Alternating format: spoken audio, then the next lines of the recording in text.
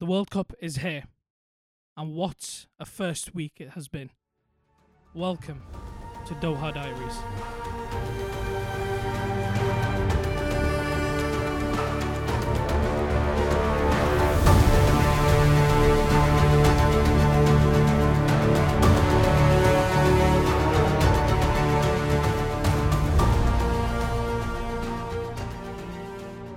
Hello people, and welcome back to Two Halves Media and to our World Cup show, the Doha Diaries. I'm joined, as always, by my close friend Osama. Osama, how you been? Yeah, I'm good, man. How are you? And how have you found this first week of the World Cup? Yeah, I've loved It's it, man. genuinely been incredible, hasn't it? Yeah, I think I've loved every minute of it. Yeah, and guys, for context, we are recording this as the second half of Brazil versus Serbia is kicking off. So by the end of it, we will know the result of the Brazil game. But like I said, what an incredible week it has been. A week of amazing performances and a week of shocking upsets. And we will be discussing it all here with you today. We will be going through the statement wins put out by England and Spain, first of all.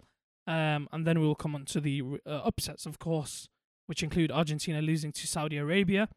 And, of course, that victory against Germany for Japan. Osama. Yes.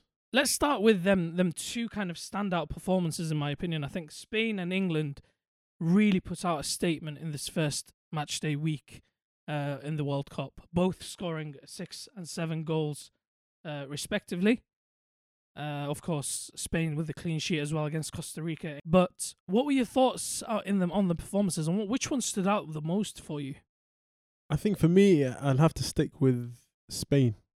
I thought from start to finish, they showed their class throughout, defensively and offensively. I thought they're probably the best looking side in terms of the whole tournament. Looking back at, I think the team that was picked, it kind of surprised me as to Luis Enrique dropping Rodri to centre back. I thought it was probably one of the best moves he's made because he's got passing abilities. And he's got someone with the likes of Laporte who's more aggressive and more stuck in with his tackles, and he's more of the calm, composed sweeper at the back. And then you've got the likes of Busquets in front with...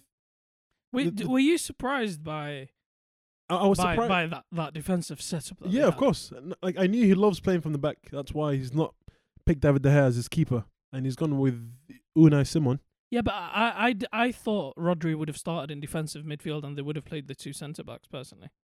I thought he'd start him centre defensive mid, but I'm surprised that, I think because he's used to Busquets during his time at Barcelona and he understands how he plays the game, probably reads the game as one of the best centre defensive midfielders of our age. A lot of people would have him as the best ever, to be fair, and he did kind of redefine the position at his peak. He's obviously no longer the player that he was. Yeah. But I think a large part of that was down to the relationship that midfield has, that it plays together in club football, and it's kind of just bringing that onto the international stage with him, Gavi, and Pedri. Yeah.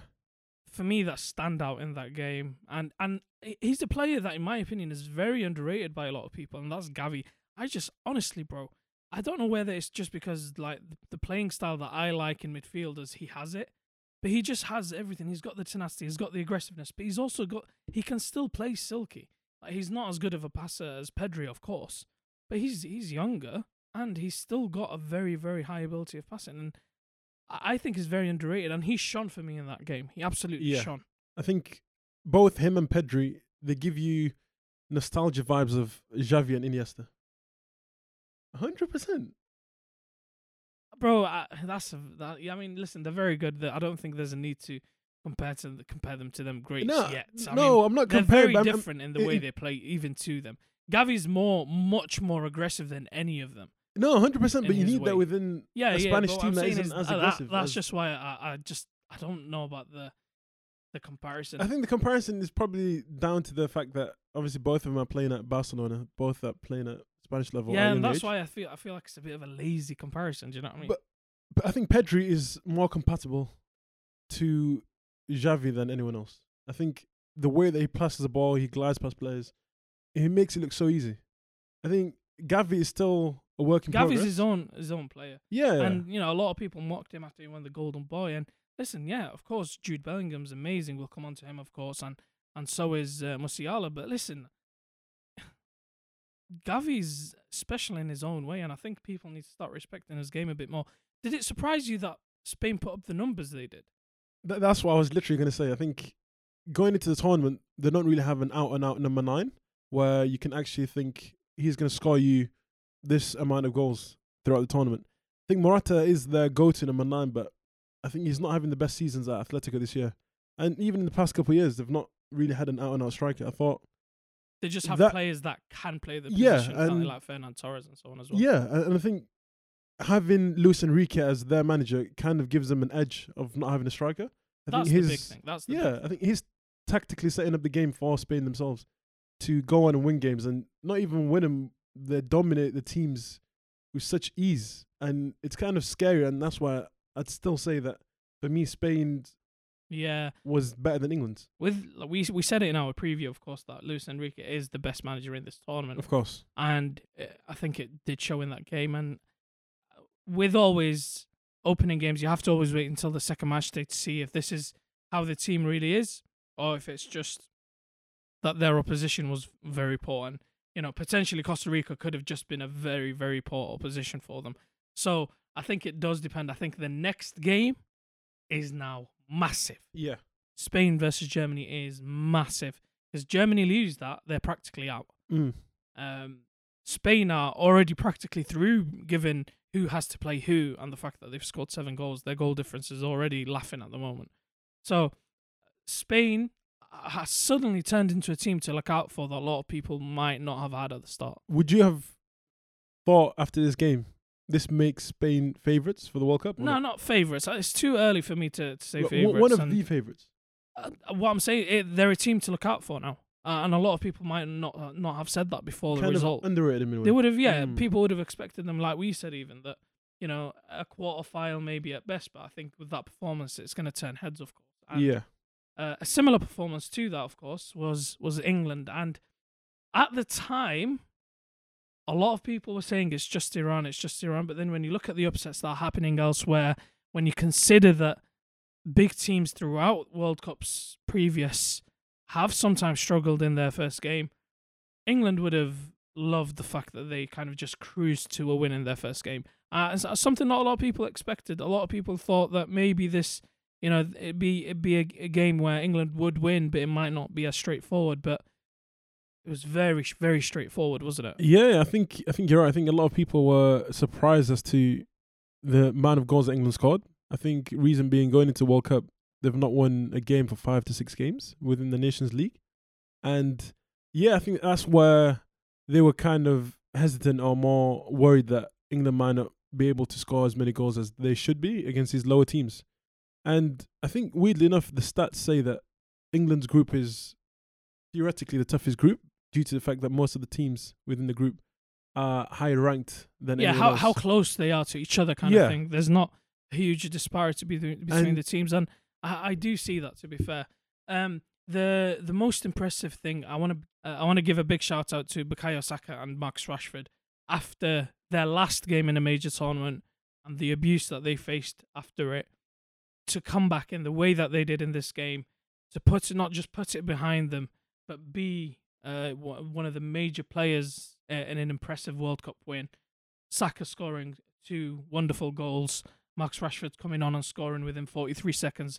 Big shout out to both of them for doing that, and it shows that in the end of the day, the talent that they have, and that they are going to be massive, massive players for England going forward for sure. I think you've got to highlight the point that they showed such maturity going into the game, knowing forward about what happened in the last competitive tournament that they were both in. And I think you kind of have to give them credit as well as the players around him. Yeah, mentally. Because think about it, Rashford's not been in the England squad for a while. And for him to come in and kind of show the manager, this is what you've been missing, or this is what I can show. And he's probably knocking on the door now. I mean, saying, in my opinion, he should be starting ahead of Raheem Sterling. Sterling scored as well, a beautiful goal, I should say. But for me, no, Sterling's not had a good season far in comparison to Rashford. And I understand why he starts Sterling because he's trusted lieutenant. Yeah. But for me, you play me a front three of Harry Kane, Marcus Rashford, and Bukayo Saka. You have You're giving every type of attacker that you need in that game. And it scares teams. Yeah, Looking at especially with the running ability. And Yeah. the other thing as well, I think it helps Kane's game. The way he assisted Marcus is because I think Marcus Rashford is the most similar player in the England squad to Heung-min Son. Exactly. I think the way that Kane plays for Tottenham, it would be better suited for him to play like that within the England team, having Bukayo Saka and, of course, Marcus Rashford. I think him dropping in, and it allows the likes of these two wingers to kind of make the inverted runs in behind. And obviously, Kane's got the passing ability to pick both of them out, unlike he did with the Sterling goal. So it just that Sterling finish, like I said what I said, but that Sterling finish was beautiful. To be fair, with the way he took the goal was amazing, especially when we know that Sterling sometimes misses in front of goal. But let's come to a player that you told me you wanted to talk about. The player that stood out in that game, the player that was on the lips of many people after that game, Jude Bellingham. Yeah. What a performance from a very young man at a world stage. What's scary is that this guy's 19.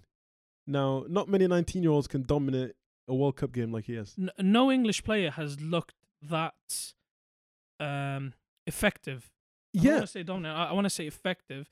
No players looked that effective at a young age since Wayne Rooney in 2004, in my opinion. No, exactly. And I think for me is that he's probably one of the most different. You won't find another Jude Bellingham within England, in the sense of looking at his playing style, how he breaks down the play, how he kind of forces players to make mistakes, his little shimmies, drop of the shoulders, his technique, and just his body type. His height, bro. Yeah. His height plays a huge part. He gives me like a similar vibe to Paul Pogba in terms of his younger days, where he's got like a better touch, I feel. Yeah, of course. And the thing is, how he's reading the game at this age is scary, because look, he's in a Borussia Dortmund side that's probably not the best in current stage, but for him to come and show it within the World Cup and kind of take it by threads and just show, look, this is what I'm capable of. I know a lot of English fans have not been watching me throughout my time in Bundesliga, and they just kind of hear the hype within the media or so on. But I think for him to show most fans, like, this is who I am, and at this current age, it's scary. And the other thing as well is the mentality that he has. You can tell that he is a player who is captain material. Yeah. He is a future England captain, and I saw a very interesting comparison, and it's a player that we can't really relate to because we didn't see him growing up, and it was before our time. But I've seen comparisons to Brian Robson, and that is a very, very high praise indeed. He's the only ever English midfielder to have a chance at winning a Ballon d'Or. Dominant in the 80s, Captain Marvel.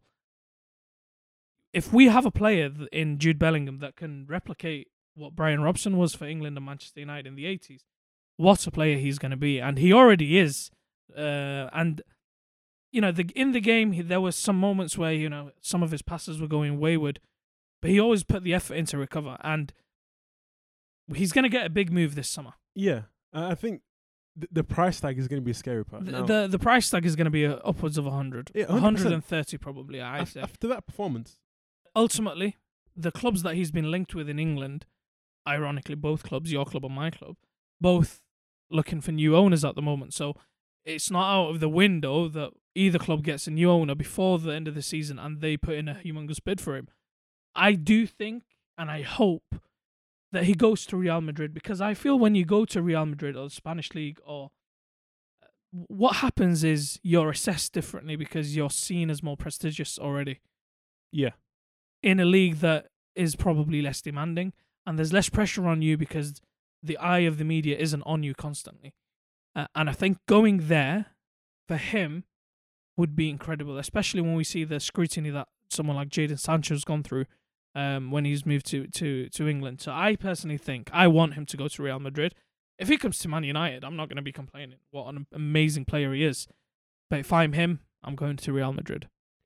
I think you're right that he deserves a big money move. And what's scary is that watching him play for England, he kind of shows that character where he's not scared to receive the ball, even when he's under pressure. And he doesn't mind turning players, driving at players. And yeah, I think I was listening to a an interview between, I think, Sterling, and they asked him who's the 3 best technical players within the England squad. Number 1 that he said was Jude Bellingham. 2 was Declan Rice. And if you've got the England players now That's a giving you midfield. Obviously, that's a midfield too. That's perfect for England. and you've just got the likes of the England players kind of gassing you up and like surprised about your quality at this age. It's just like scary times for any team that's going to face Jude Bellingham. Brazil have just hit the bar from 30 for the post. Sorry, from 30 yards. So this game is getting interesting as we're watching. By the way, 100%. I think I think he's going to be an absolute star of the next 10 years. And it's like you said, how young he is. He's still, it's crazy. He's still a decade away from his peak. I think it's absolutely mental. Like the quality he's going to have in future years. I think after him scoring his goal, he's the first 21st century born player to score in the World Cup. And I think rightly so, man. He deserves it. Yeah, shout out to Jude, and may it long continue for him and for England if they have any hope of success in this tournament. A lot of other teams kind of won their games and maybe in less impressive form, but some good wins on the board for the likes of the Netherlands, winning 2-0 with 2 second-half goals. We saw, of course, Portugal earlier today, winning 3-2 with an interesting end to that game. Inaki Williams a slip away from equalising for Ghana. That was an amazing game. There's been crazy games all World Cup. Some must-watch games, even games that finished in 0-0. Tunisia 0-0. But what a game that was. Like, some of the 0-0s have been incredible as well, even the low-scoring games. But we have to talk about the 2 major upsets in this World Cup. And that is, of course, Argentina versus Saudi Arabia and Germany versus Japan. So let's start with the big one. Argentina versus Saudi Arabia. One of the biggest upsets of all time in World Cup history. Not even just for this, just of all time. Considering the opposition, considering when they came into the game, what people were saying. Argentina, the favourites to win it. Messi's final World Cup. The expectation. The stadium being full. And then that second half from Saudi Arabia, the high line, we have to speak about the high line, but the second half from Saudi Arabia, the way that they went at Argentina, they didn't sit back and got the win that they richly deserved. It wasn't even a smash and grab. They deserved the win, didn't they? Yeah, I thought, honestly, Saudi first half they showed character within the first half to stay in the game. I think even though knowing full well within their high defensive line. Yeah, they stuck to the plan, didn't they? And they didn't get scared of anything. And Brazil have taken the lead. Richarlison with the rebound he scores. So Brazil have taken the lead. And to be fair, from what we've been seeing, they definitely deserve it. They've been the better team so far. They've had a lot of chances, and they've taken the lead, haven't they? But carry on your point, Osama, on Saudi Arabia. Yeah, I thought, I think going to the tournament, they have taken one of the coaches of probably not kind of talked about. Renard, AFCON legend. Yeah, that's a tournament manager, you could say. I think he's been with the team for 3 years. He's kind of built the team to how he wants them to play. And I think I went in not expecting anything from Saudi. I thought if they get a draw or anything within one of the 3 games, they've probably done good for themselves. I think the way that they played, I got to give credit to the team. I think the keeper was spraying passes and he's playing balls from the feet. I think defenders, saves at the end of the game from him as well. Yeah, I think even the defenders, they stuck to the task and they were dying for the points. Yeah, that's the crucial thing for me. It's the sticking to the game plan. Because that's a sign of a good manager, that his players believe so much in his plan that they stick to it throughout the whole game. So that high line, for example, 3 goals Argentina scored that were given offside. 3, like 1 or 2s. Maybe you get nervous, then you start changing it up. No, they stuck to the plan, and he just got worked better and better every time. And without that, Argentina would have blown away in the first half. But the resilience, like you said, and then the goals in the second half, quality goals. Dosari, what a finish to give them the lead. And where do Argentina go from here? Because now, tournament football, you lose your first game, it's not the end of the world. Spain lost their first game in 2010, they won the World Cup. Argentina lost their first game in 1990, still made the final. It's not the end of the world, them losing the first game. But I would argue that it's come against what The lesser team. on the outside looks as if it was the easiest team in the group, but losing it means now they probably have to beat both, and if not beat both, then get a win and a draw against the other two teams in the group. I think you're right. I think Saudi ranked as the worst team within the whole World Cup, ranked as 51st.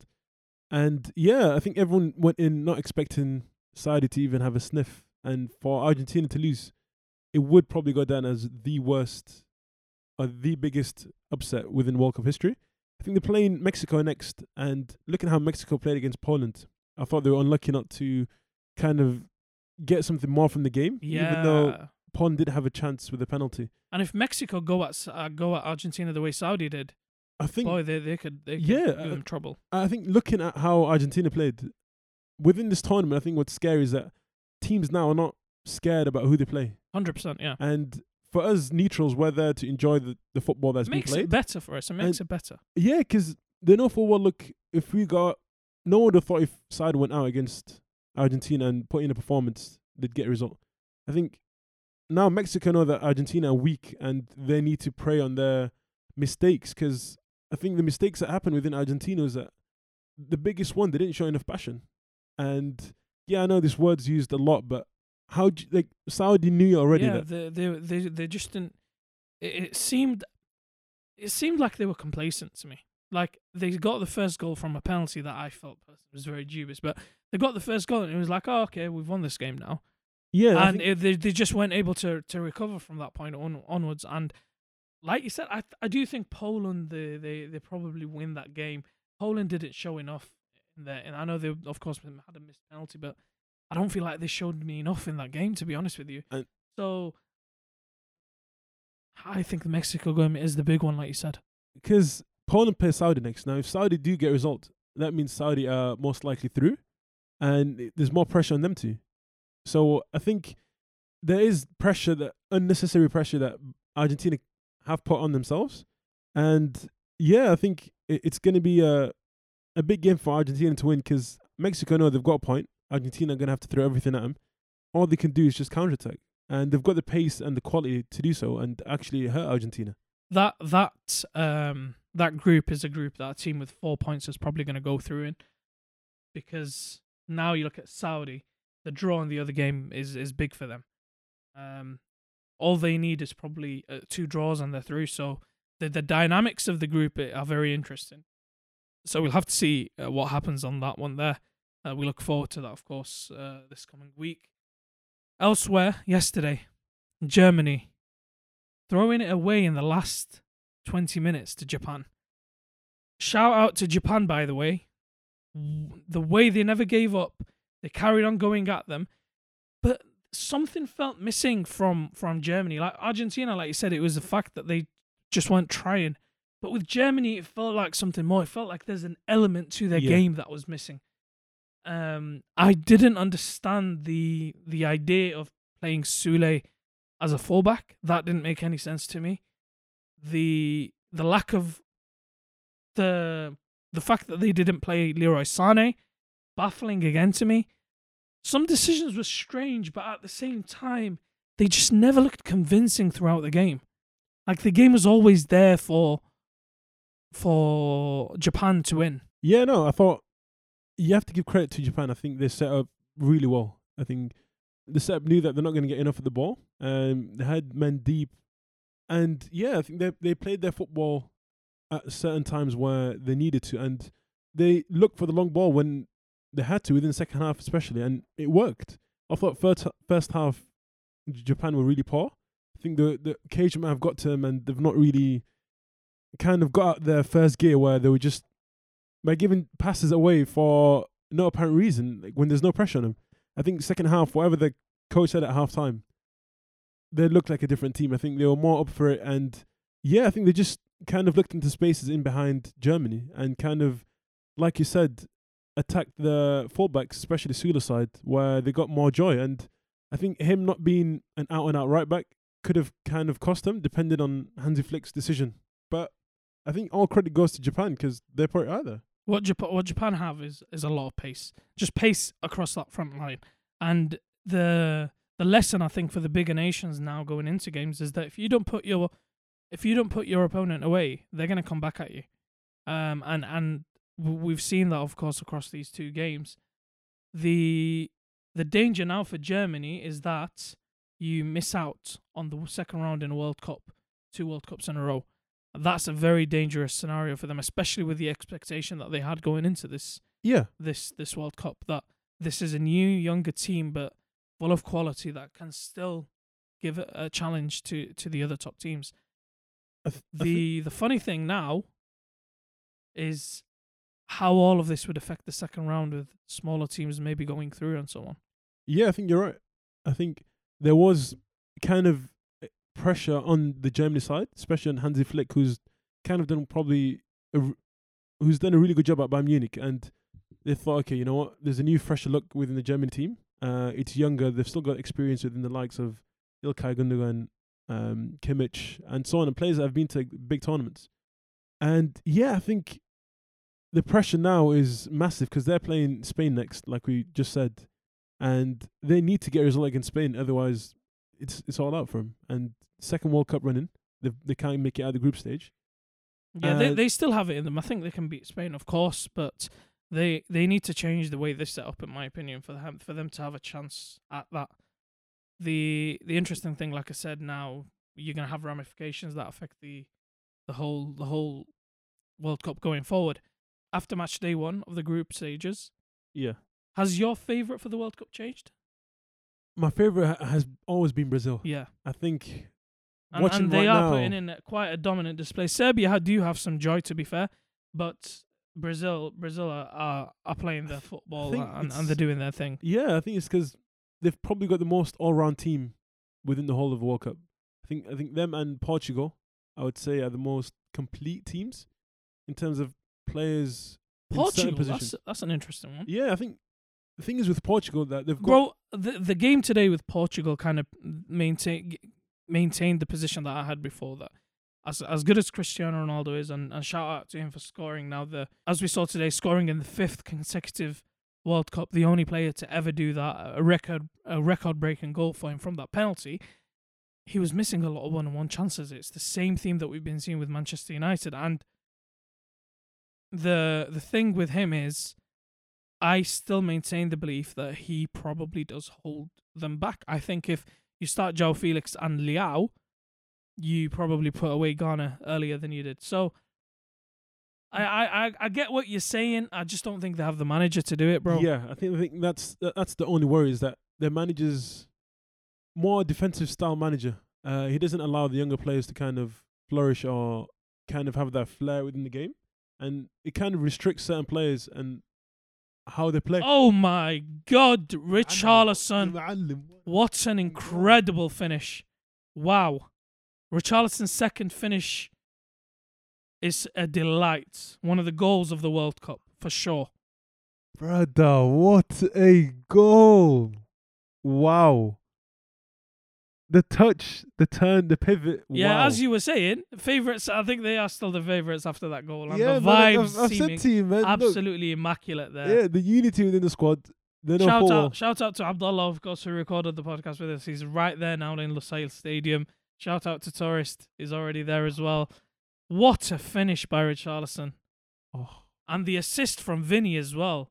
A Trivela assist to an overhead kick finish by Richarlison. Wow. Oh, that is beautiful, man. That is. See, this is why we love the World Cup. This is why we love Brazil at the World Cup. Yeah, they just got a flair. They're not scared to try anything. Oh, the technique on that to even hit bomb corner. Keeper's not even touching that. Absolutely beautiful. Absolutely beautiful. So what, Brazil? Yeah. Still, yeah? Yeah, I've said it from get-go, man. Like I said in the previous podcast, Brazil is my team to go. The fact that this game was a possible banana skin for them, and they've absolutely gone through it without an issue. Serbia have caused some problems, but Brazil, the better team, 2-0 up with 15 minutes to go, comfortable. Incredible performance by them. For me, like you said, bro, I think still the favourites, 100%.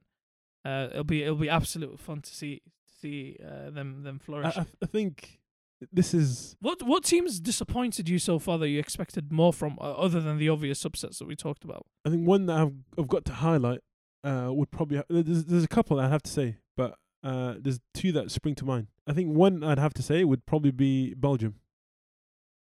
Yeah, that was a weird game from them because I they thought- won, but Canada were the better team that game. Yeah, weren't they? exactly. I think going into that game, everyone expected not an easy game, not a walkover, but a convincing Belgium win. Looking at the game, Canada had 22 shots, 3 on target, unfortunately, whereas Belgium had 9 and 3 on target. Now, if someone just watched the game as a neutral, they would have thought Canada's a way better team, and you wouldn't have regarded Belgium as the number 1 ranked team in the world. And the missed penalty and so on. Like Canada, I think really should have won that game, and they were unlucky not to. And Yeah. you're right with Belgium, and the point that you pointed out in the preview, their defense, bro, their defense is just too old to deal it's with an aging pace. defense, and like Canada have got a lot of pace within the front three, and there's no solution to that defense, unfortunately, unless getting younger players. But I think Roberto Martinez doesn't want to take the risk, and he said it as well after the post match interview that the better team lost, and if Belgium don't step up the game, yes, they probably would most likely get through after the group stage, looking at the result they got in yesterday. Of course, they won, so they got But an advantage. Now the other teams, they won't fear him as they've got the likes of obviously Hazard, Lukaku, De Bruyne, but in this Belgium side, they just looked bang average, and there was no cohesion, nothing within the team to think these guys could actually compete or even show off as to why they are the number 1 favorite team, number 1 ranked team in the world. And it was very, I thought, strange that Trossard didn't start because they looked better when he came on, and he's one of their most informed players. We've seen his performances in the Premier League for Brighton. I really thought he was going to start for them, but he didn't. I think they definitely have some issues. Lukaku, of course, still has to come back from this weird injury that he's got. Well, apparently, he will be back by the end of the group stage, so that's still a question. I want to just go back to England. I think that they have a question mark for me, and it's something that I raised in the preview. Yeah. And we talked about the injury proneness of their strikers. And Harry Kane has had a scan and so on an apparent potential injury. Now, hopefully, it's nothing serious and he kind of gets the all clear. But we highlighted it, Osama, didn't we? Taking 2 strikers only Both injury prone. could come back and bite you. And we've seen it there. Harry Kane going down in a challenge. Callum Wilson's in. We know Callum Wilson isn't reliable as well. I think that's one problem, and I've got a feeling that if that happens, he's going to put Rashford as a striker, and Rashford as a striker is not as good as Rashford as a winger, and Of course, that's the only question mark for me with England, to be honest with you. So it's kind of difficult to kind of make an assessment or judge teams within the first round of the World Cup. I think sometimes the pressure gets to certain players, nerves.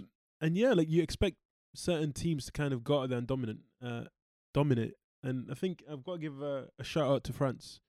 I think They did their job, 7 didn't they? 7 or 8 players that got injured. And prior another to one the in World that Cup. game. Yeah, and now Lucas Hernandez doing an ACL. The weird thing with that is a lot of people would have said that Theo Hernandez probably should have started. He had to have And started that. when he came on, they looked 10 times better. Of course, he got the assist for the opener as well. So I don't want to say it was a blessing in disguise because you never want to see a player get injured. But they definitely, when Theo came on, they looked very, very good. Like they looked like they were going to be a force to reckon with. And I think the Giroud-Mbappe partnership, of course, we want to see Benzema the Ballon d'Or winner at the World Cup, but that partnership works very well for them because they're very different types of strikers, aren't they? Yeah, I think Kiz has worked within the past in the previous World Cup and it kind of had its success there. This kind of shows that Mbappe is used to Giroud's hold the play, allowing him to kind of attack the centre-backs and use his physicality and presence to win headers, knock it down, allow others to get into play. And Mbappe is just there to run in behind, kind of their flair and the star boy to show off the attacking threat of him, Giroud and Griezmann. So, yeah, I think they've done really well looking at... They were expected to win against Australia, like we all know that. But I think going into a World Cup where 8 or 9 key players that would have played for them, it kind of goes to show that they're not even scared or they've just brushed it under the carpet. And so it's going to be really good to see who is going to come up against them and kind of give them a bigger challenge. Yeah, we look forward to seeing that, of course. And guys, a shorter episode today, because of course the first of our series of the Doha Diaries, we'll be bringing them to you weekly, of course, as we go through the World Cup after every match day. I hope that Qatar can give us a better performance tomorrow. I think nerves got the better of them in the first game. Hopefully we can see a better performance from them tomorrow. Sama, it's been a pleasure. Thank you for joining me as always for this episode of the Doha Diaries on Two Halves Media. Yeah, it's been a pleasure as usual. And thank you guys for listening. We look forward to you joining us. Until then, keep it locked.